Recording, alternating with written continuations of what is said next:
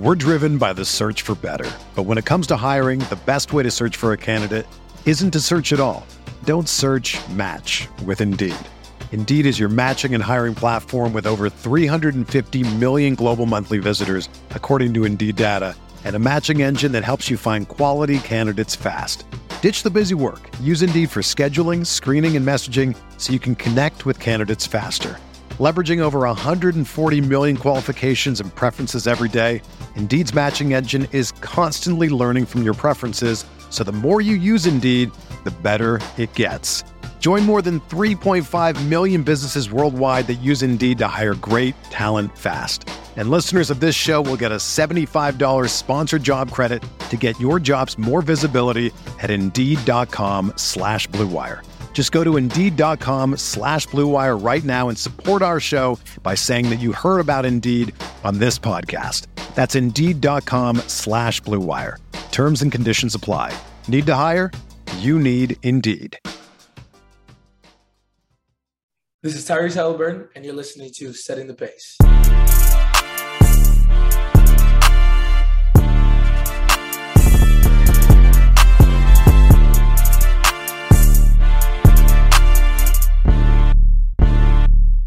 Look, setting the pace with Alex and Fauci. Alex and Fauci. Alex and Alex. If I put our jacks in the paint, how you gonna stop me? How you gonna stop me? We can go head to head. Call out your top three. Call out your top three. Look at the switch from Duarte. Now that boy got three. We got Halliburton running point. This is the Benedict for the shot. If anybody gon' come in the post, then we got Jalen Smith for the block. Setting the pace, going to the top. Setting the pace, going to the top. This is your number one podcast. Sweeping every team. We gon' need a mop. Smooth. Joining us now on Setting the Pace, he is no stranger. It's Michael Scotto from Hoops. Hi, Michael. Thanks so much for joining me. How you doing? My pleasure, Alex. Thanks for having me. It's always a lot of fun talking hoops with you and just shooting it in general, my man. Fire away. Absolutely, man. So, I mean, obviously it's been a dead period for the most part of the month of August, but we did get some news this past week. Donovan Mitchell traded to the Cleveland Cavaliers and a pretty nice package the Utah Jazz got back. This obviously has some good implications here for the Pacers because they do own that Cavaliers first-round pick this year, lottery protected. So I guess on terms of like the actual trade, though, how do you think that impacts both teams and not just, how it benefits the Pacers? Sure. I mean, first and foremost, for the Cleveland Cavaliers, it gives them an opportunity to have 4 core players that are all-star caliber guys at that. Evan Mobley's a future all-star, in my opinion, certainly. Jared Allen's been an all-star, Darius Garland, Donovan Mitchell as well. So you've got 4 guys that are under 25, and you have them all signed at the minimum for the next 3 years, guaranteed. That's a nice window to compete with a young core and see what you have there. From Cleveland's perspective, they don't always land guys in free agency, certainly, that are stars. So you have to build through the draft and trades. And this was an opportunity where they were able to get a young, disgruntled star in a sense with what was going on in Indiana. You saw around Donovan Mitchell, they were kind of tearing it down as opposed to building around him once they got all those draft picks from Rudy Gobert. Sure, they could have flipped them for another player, but they never were of that mindset, and now it's pretty much looking like a fire sale for Utah's perspective, looking ahead. But as far as Cleveland, it puts them in position to try to get better, certainly, than last year, when they were competing in the play-in. Now they go, and they look like a team that I think is going to try to compete for a top 4 seed. I don't know if they're that good yet, but do I think they're a top 6 team in the East? Yes, I do. As presently constructed, and I like it. It's a swing for the fences move, and these picks that you're trading, whether unprotected or swaps, given the development of Jared Allen, given the development of Garland and Mobley, and a proven star in Donovan Mitchell, you're not expecting this to be a lottery team going forward.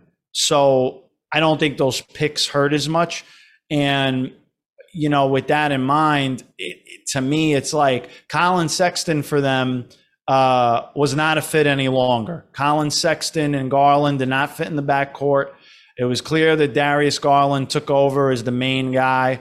And Colin Sexton was never going to get that money that he got from Utah with Cleveland because they didn't want to go over the luxury tax. And around that $13.5 million average annual salary that they were kind of putting out there for him over a multi-year deal. And, Lauri Markkanen, nice player, but obviously you move him in a deal to get Donovan Mitchell. And, the rookie that they took out of Kansas, nice shooter. But again, that's not something that's going to slow up a deal for a guy like Donovan Mitchell. Right. It's the perfect type of guy for Cleveland to get, a young star under contract for 3 years. You give up the picks. They've been incrementally trying to get better, and they've done that. It's go time now. When you look at it on the opposite end for the Utah Jazz, call engine 240 because the fire sale's coming. That's the way I see it right now. There's been a lot of talks, and I'm sure we'll get into it. But, Bojan Bogdanovic, I had touched on him previously being mentioned as a piece in potential 3-team talks with the Lakers and the Knicks when they were trying to get Donovan Mitchell. Now it seems that talk has shifted more to just with the Lakers in Utah. I touched on it on a podcast with Jovan Buha of The Athletic, who covers the Lakers, and I'm sure we'll get into it as well. But for the Jazz, this is, the entering of a rebuild. And at this point, all the veteran guys like Bojan Bogdanovic, Mike Conley, Jordan Clarkson have a for sale sign on them. And I think even guys, like a Malik Beasley as well, you go down a whole roster. Yeah. It's the start of more to come for them for sure, and a lot more activity as they try to rebuild, get more picks, and ironically, potentially replace the Frenchman Rudy Gobert with another Frenchman, Victor Wembanyama, who could be the number one pick in the draft if they really go all in on this fire sale and they move quickly before the season. Yeah, no, I'm sure they're just banking or hoping that the lottery balls fall their way. It's going to be an interesting thing. And I will say this, you talk about Cleveland making a move and being a small market team or a mid-market team. They've had a pretty good run the last 20 years. I mean, you think about it, drafting LeBron James, winning championships with him, getting him back, Kyrie Irving, Andrew Wiggins, all the first-round picks that they've had. I mean, Darius Garland, a high pick, Mobley, a good pick. I mean, they've had you're talking about a team a franchise that's really had some lucky breaks for the past 20 years. So kudos to them for going out there and getting Mitchell and adding on to that, Cavaliers legacy in terms of, proving people wrong and proving that mid-market teams can still be relevant in today's NBA. But the Jazz obviously are joining now the Pacers more than likely in that race for Victor Wembanyama, the most coveted prospect in the last 5 years probably. So it's going to be interesting to see what happens. I still think this draft is super deep though, Michael. And even if you don't get the first pick overall, there's still a lot of really good talent in this upcoming draft. And so I'm kind of curious though, you brought it up, Bojan Bogdanovic, Mike Conley, those type of players. We know that the Jazz are more than likely going to be moving them as soon as possible to get more assets back just to do what Danny Ainge does. But the Pacers here on the other side have been linked to Russell Westbrook quite a bit this offseason. And it's one of those things where it's difficult for me to understand, what's all involved. What are they really willing to give up? Do the Pacers really want to do this? Do they really want to give Myles Turner the opportunity to prove himself, or do they really want to just get rid of him? So what have you heard on the Pacers front in terms of their willingness to kind of make a deal with the Lakers like this? Sure, Alex. I mean, first and foremost, when it comes to the Pacers and pretty much almost any other team in the NBA, if you're going to trade for Russell Westbrook, respectfully, you're trading for the contract at that point. And it's worth on the NBA trade market to other executives at least 2 first-round picks, the 2027-29 picks from the Lakers. And any executive is trying to get them as unprotected as possible because it provides a lot of upside down the line when theoretically LeBron James could be gone, Anthony Davis as well, depending on what happens in the years to come. So that's kind of the selling point there for the Pacers.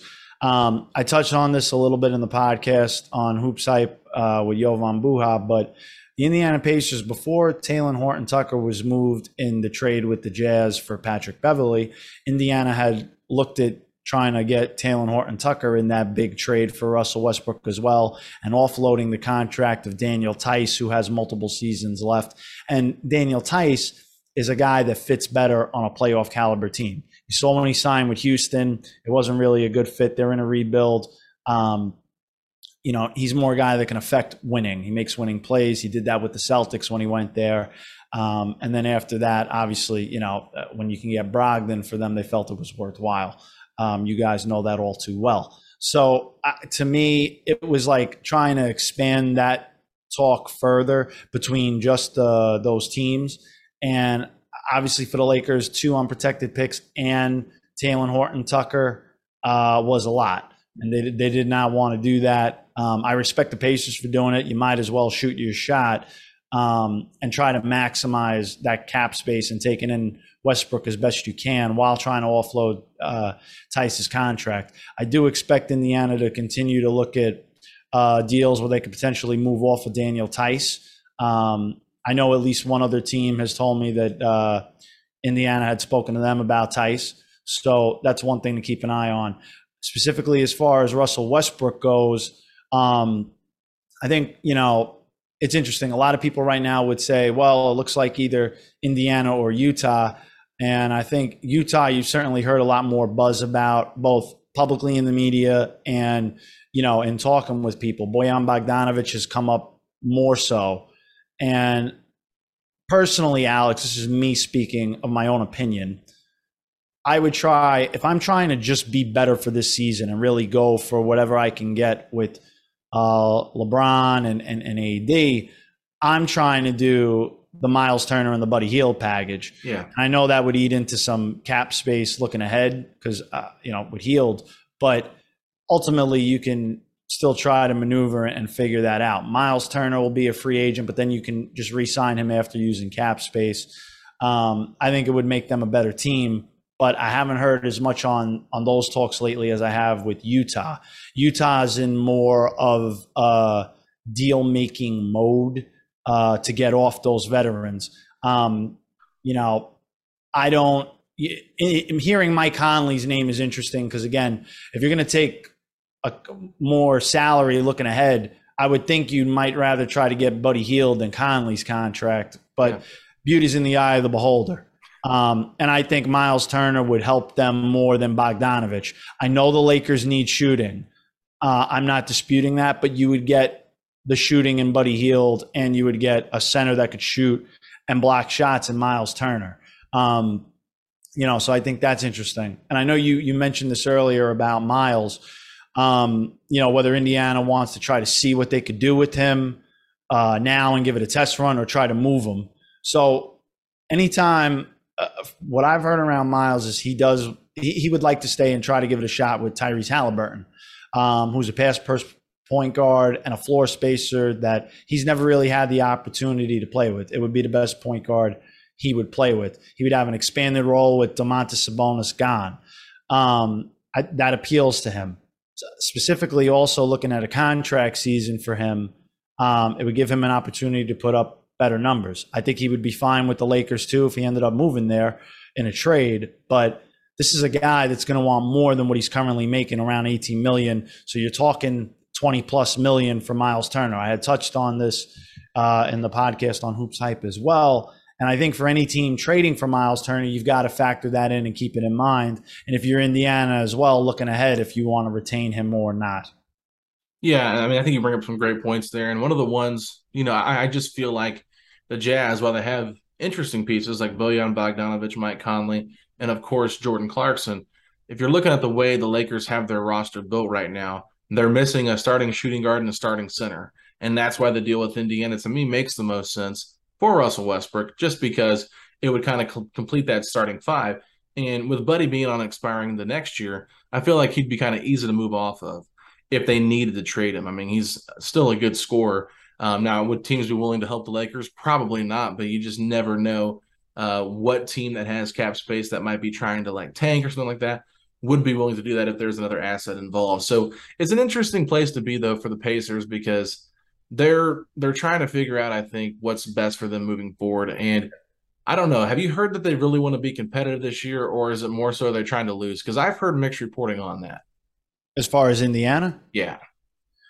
First off, let me say this. Another team I don't think gets talked about enough with Russell Westbrook. Like, if I'm the Spurs and I can get two unprotected firsts, I would look at considering doing it. Because any of these teams that take him, whether it's Indiana, Utah, the Spurs, Russell Westbrook's not staying there. It'll be a buyout most likely.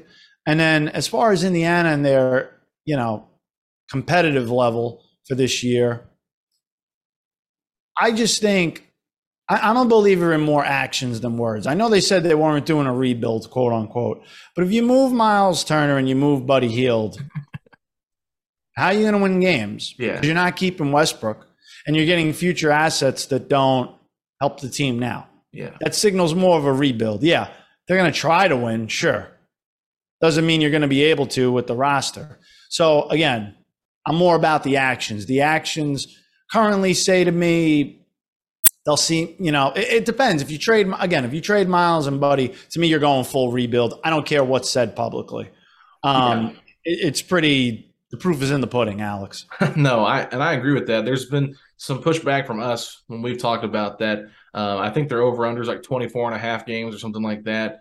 Okay. And so we bet the under, basically. We think they're going to try to lose as many as possible just because it's a once-in-a-lifetime thing. The Pacers never really do this. And so some people think they'll probably get between 25 and 30, which could make more sense. But it's just going to be tough, I think, because I feel like both conferences, top 20, 22 teams are really good. So there's going to be a lot of games where they're going to have a hard time just being able to stay with them. And I think more so on the defensive side of things, just because they've got a lot of work to do, in my opinion, this Pacers team. Alex, I'll say this. Detroit should be better. Orlando should be better, I think. Yeah. Indiana, if you trade Myles and Hield, you're not going to be better. No. You're going to be worse. And I think they have a shot to go the opposite direction. Yeah, I mean, I honestly feel like Orlando's probably – I had Orlando 14th in the East based off of what I was, guessing-wise, standing-wise. I had the Pacers at 15th, obviously. And then I had Charlotte at 13th. I just think Charlotte's going to take a step back this year. Don't love their roster makeup. Miles Bridges is an interesting variable there that needs to be figured out, because if he's not going to be able to play, obviously a significant blow.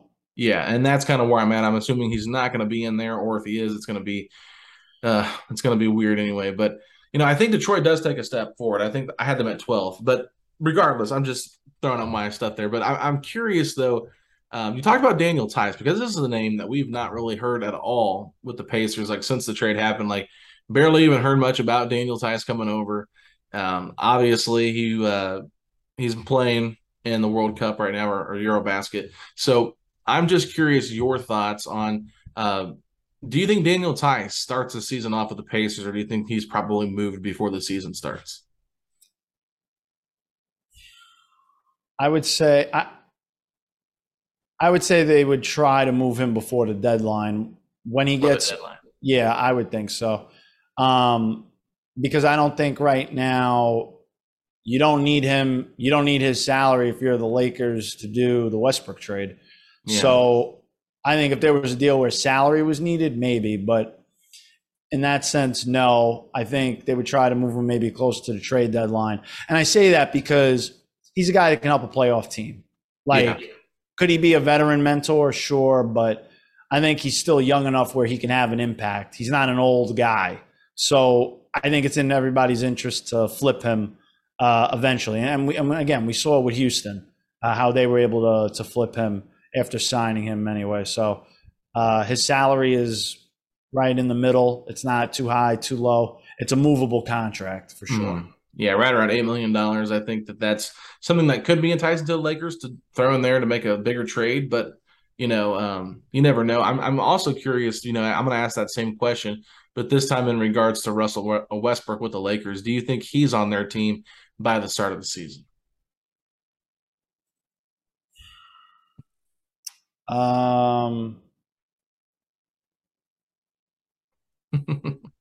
We got a couple more weeks. We got about 3 weeks till media day. Then you got training camp.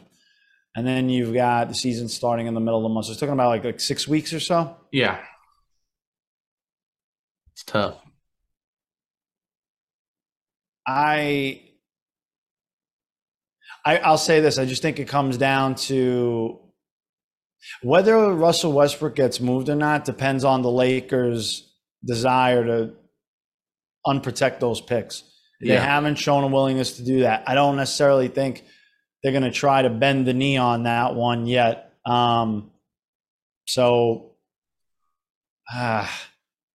honestly, I don't know. I wish I had a better answer. No, I would kind of right. like it. I would kind of like it to be over with. Personally, I think the both sides need a trade.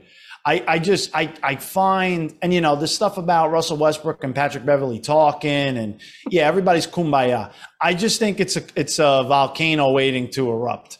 Personally, I don't see it. It didn't work with LeBron and AD last year. Russell Westbrook put up his best individual stats when LeBron was hurt. So you're obviously not trying to have LeBron miss time.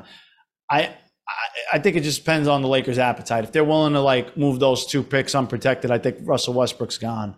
But I haven't heard that they're willing to do that at the moment. Yeah. And Kyrie is not an option yet. Maybe they hold out and wait for him potentially if things go combust in Brooklyn after the first 25 games. It's just hard for me to say.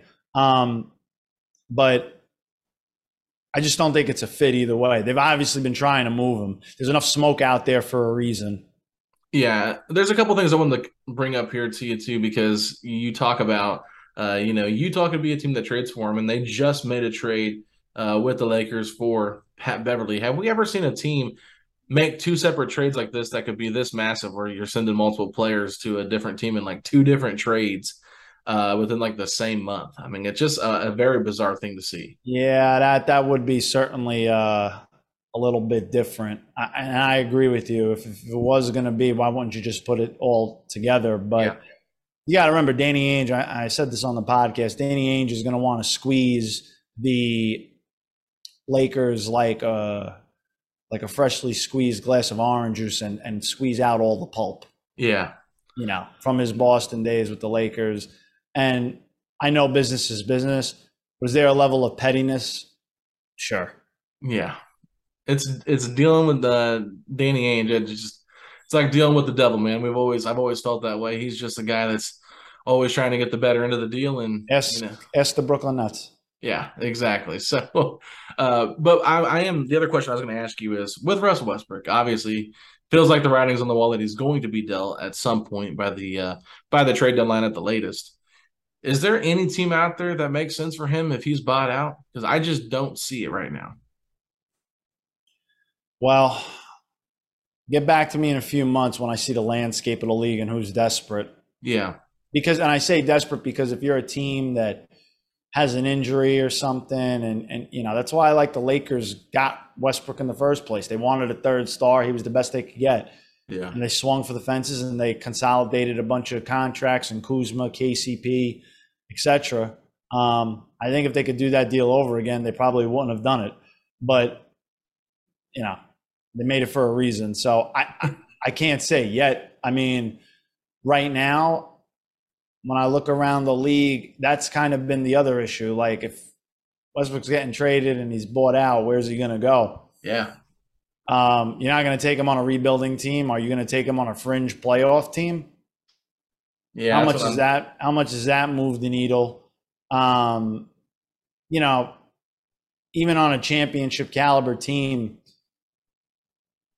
when has that style of play been conducive to championship winning? Yeah. It hasn't been to this point. Yeah, it's tough. And you have to wonder if he would be willing to take a lesser role as a backup guard or something like that.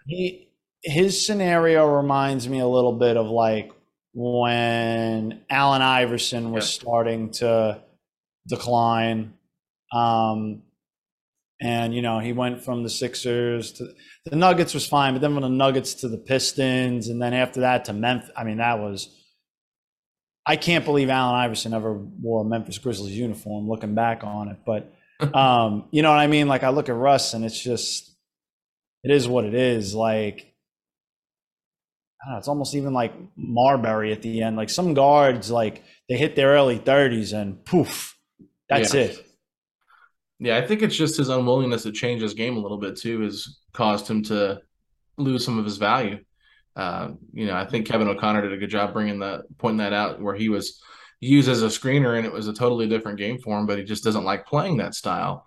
So, I mean, I understand that, like, you want to play the way you feel like it's best for you to play, but I think sometimes constructive criticism is something that we should all be looking at and trying to adapt if we want to maintain our spot in the league. I mean, look at different guys that have done that, taken a lesser role, and they were able to make their careers like 5 or 6 years longer than probably they would have been if they would have retired after their prime. So, I look at teams across the league and I'm thinking to myself, well, the only team that potentially could make sense because they like stars is Chicago with Lonzo Ball's injury. Do they want another point guard in there potentially to try to help? It's like, it's interesting. The Raptors don't have a ton of guards on their roster. Nick Nurse is, a basketball whisperer, so to say. I wonder if he would, want to be up for that challenge, but I don't think he fits their style. I can't see Toronto. So it's like, that's what I'm saying. Like, I'm looking across the league. It's like everybody has a guard almost. So that's where it's really interesting. But yeah, I mean, I guess other than that, like, we talked about the Hornets a little bit and them kind of maybe taking a step back, but they brought in Steve Clifford again, which is a very different thing. Wasn't expecting him to be the hire. And now with Miles Bridges and all this stuff happening, if he doesn't play, I think there was a rumor out there recently that says like LaMelo Ball's not happy with the current roster makeup. I mean, I feel like he's probably one of the next players to be disgruntled. Well, time will tell on that. But but from the second they got LaMelo Ball, it was like, oh, big market. That's where he'd want to be eventually. Big baller brand. It's not mid-market brand. It's big baller brand. Yeah. So sure, but I don't know. It's also like, well, you heard all the talk about Donovan Mitchell with the Nets, the Knicks, the New York market, Guess what? It goes to Cleveland. Yeah, exactly. It's out of your control. You're under contract. Don't work like that. Ask Kevin Durant how that went with the Nets. Well, what do the Knicks do now without getting Donovan Mitchell? You think they have a chance to be in the playoffs this year with the current roster, or are they more? What's interesting? I saw them linked with Shai Gilgeous-Alexander, and I'm like, right. So you think that they couldn't get a deal with Danny Ainge, who wanted draft picks? You don't think Sam Presti's going to want all the picks? Are you kidding me? And he just ironically he did a deal with the Knicks on draft night, and it's like I didn't get that about, they're waiting for the next disgruntled star. It's like, well, okay, cool. That's not changing anything. No. If you're the Knicks now, play the young guys, play Toppin, play Grimes. I think they got to figure out really what they're doing with Julius Randle because his value went down after his All-Star season, kind of came back to earth. And I think now him having that long-term contract, the Jazz weren't trying to take on that money. You got Fournier too for multiple years coming up. They got to figure out what they're doing there. Lakers wouldn't be interested in that, would they? Julius Randle? Yeah. Not from what I've heard. Okay. Evan Fournier, I mean, technically he's a shooter, but I would think they'd rather keep the cap space and the flexibility. And, I mean, obviously, again, I'm sure there will be like whispers about, will Kyrie go to the Lakers next year if things go bad in Brooklyn? There will always be whispers from people for sure. Yeah, that makes a lot of sense. And the last thing I really thought of here was, could the Pacers, Lakers, and Jazz do a 3-team deal where potentially the Lakers land both expiring contracts in Miles Turner and Bojan Bogdanovic? Maybe Buddy Hield goes to the Jazz and both teams get a pick, and then the Pacers take on Westbrook, something like that. Just a potential idea out there. Now, they could do their own separate deals where it's just like this for that, whatever, but that might give the Lakers more flexibility in the offseason and maybe go out and pursue Kyrie if he's disgruntled. But I didn't know if you thought that could make any sense. I just think if the Lakers are trying to get Turner and Hield, there's different variations, some with one player, one without the other. But to me, it's like, why would you not just try to get both? And I know the Pacers are going to value those guys a certain way, but they need both guys. I think if you're Utah, Utah and Indiana both are going to want Westbrook because it would imply that you're getting the 2 picks. Yeah. is really what you're looking for there. So if one of those teams isn't getting Westbrook and the picks, I'm not sure how likely they would be to try to help the other facilitate the deal. Yeah, I get what you're saying. I was thinking more so one gets the 27 pick, one gets the 29. Bojan goes to the Lakers. Turner goes to the Lakers. That depends then on the team who gets Westbrook's appetite, because you got to then get more – you got to get an equal valuation of either a player or something that's going to amount to a first-round pick then. Because you're not just taking Westbrook's contract for an unprotected first, just one. Yeah. Nobody is. Makes sense. I was just curious because it's just like trying to make this all work out where you still feel like you're getting some kind of thing back. But for me personally, I feel like doing the Lakers deal, unless you get both picks, obviously, it doesn't make sense on the Pacers term. I feel like you can trade Turner by the deadline and get potentially more value out of him once he shows what he can do by himself as a solo center with Tyrese Halliburton. That, and I think this whole thing just reminds me of the Pepe Siva gif when he's like looking in the background and like pointing like, this is what we're going to do. Da, da, da. It just sticks out to me like that. Yeah. Myles, I don't know. I just like, if you're Indiana, I mean, I still think he's young enough that you can keep him for a few years and see, but it's going to cost money. You know, what's interesting, Alex, is they wanted to shell out the money for DeAndre Ayton, who's younger, but it's like, okay, so Ayton was okay to pay a center. Now, if you're Myles, you got to be looking at that like, what about me? Yeah, well, I know. That's how I felt. I feel like the Ayton thing is potentially more play style, though, because Ayton's more of a pick and roll type of player where Myles is more of a pick and pop. And I think they're really, outside of Isaiah Jackson, is not a pick and roller on this team for Indiana. And Isaiah Jackson is nowhere close to where DeAndre Ayton is right now. So that's to me where I felt it, especially with them bringing back Jalen Smith. You kind of have two guys that are more so known for being pick and poppers and pick and rollers. And that's one of the things I want to see, because like one thing I brought up on the podcast is just like Myles Turner's numbers. If you look at him, he's taken fewer and fewer attempts at the rim each and every season. And it's kind of like, okay, is he going to be willing to adapt and be more of a roller this upcoming season so he can get more inside touches? If not, I just don't know how those percentages and numbers are going to go up for him. You would think maybe with Tyrese, get more lobs on pick and rolls theoretically, but I see your point. Time would tell. Lob threat, though? He should be. He's athletic enough. He's never been one of those guys that's really been an alley-oop guy, in my opinion. Also, he's been asked to play different roles. I just think when you look at him, like, he should be. Yeah. Time will tell on that for sure. Yeah, for sure. So, other than that, I don't really have any other questions for you, Michael. I know we're kind of in the dead period now of the NBA. Is there anything else that you feel like we missed, or that all you can think of right now? I think as long as everybody's hopefully there's no more action on a holiday weekend. I would say that. I think we pretty much touched on it. It's really, if you're the Pacers, it's really, is Myles Turner and Buddy Hield going to the Lakers or not? Yeah. Right now, and if not, how long do both stay? Because that's going to affect that 24.5 win line that you mentioned. Yeah. I would think by the end of the season, they might be just under that, like 22, 23. Yeah, I think I was 22-60, and my co-host Facci was 21-61. And people were coming at us thinking we were being a little bit too harsh. Some people have them in like the 30 win range, and I don't see that I don't at all either. No, especially since they're trying to develop this year. That's kind of the thing. They got a bunch of guys that want to develop, and they've been openly saying that for the past couple of months. Exactly. But I mean, I know we touched on Donovan Mitchell. I'll have a podcast coming up with Chris Fedor of Cleveland.com. We'll definitely do a dive on Donovan Mitchell and the trade talks there. And kind of what's ahead for Cleveland. You got to look at Kevin Love and Karis LeVert, who are going to be free agents, and what's next for them, where they fit in the East. And, before you know it, it'll be media day. Looking forward to the Brooklyn Nets with Durant, Kyrie, Nash. Yeah. Should be fun. A lot to discuss. And Ben Simmons, how's he doing? Locally for me, the Knicks, the Jalen Brunson questions about his free agent recruitment.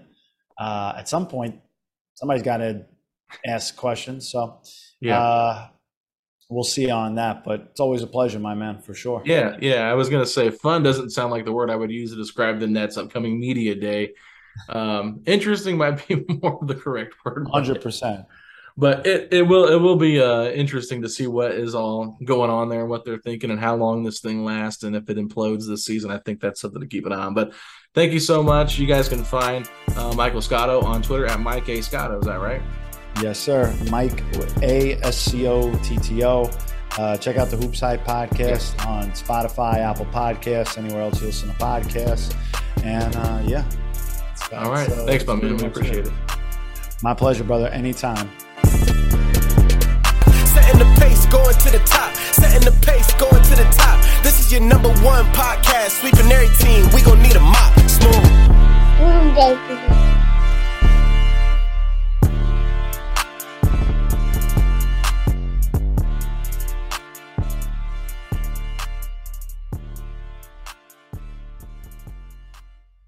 Mother's Day is almost here, and you can get her the most beautiful time-tested gift around.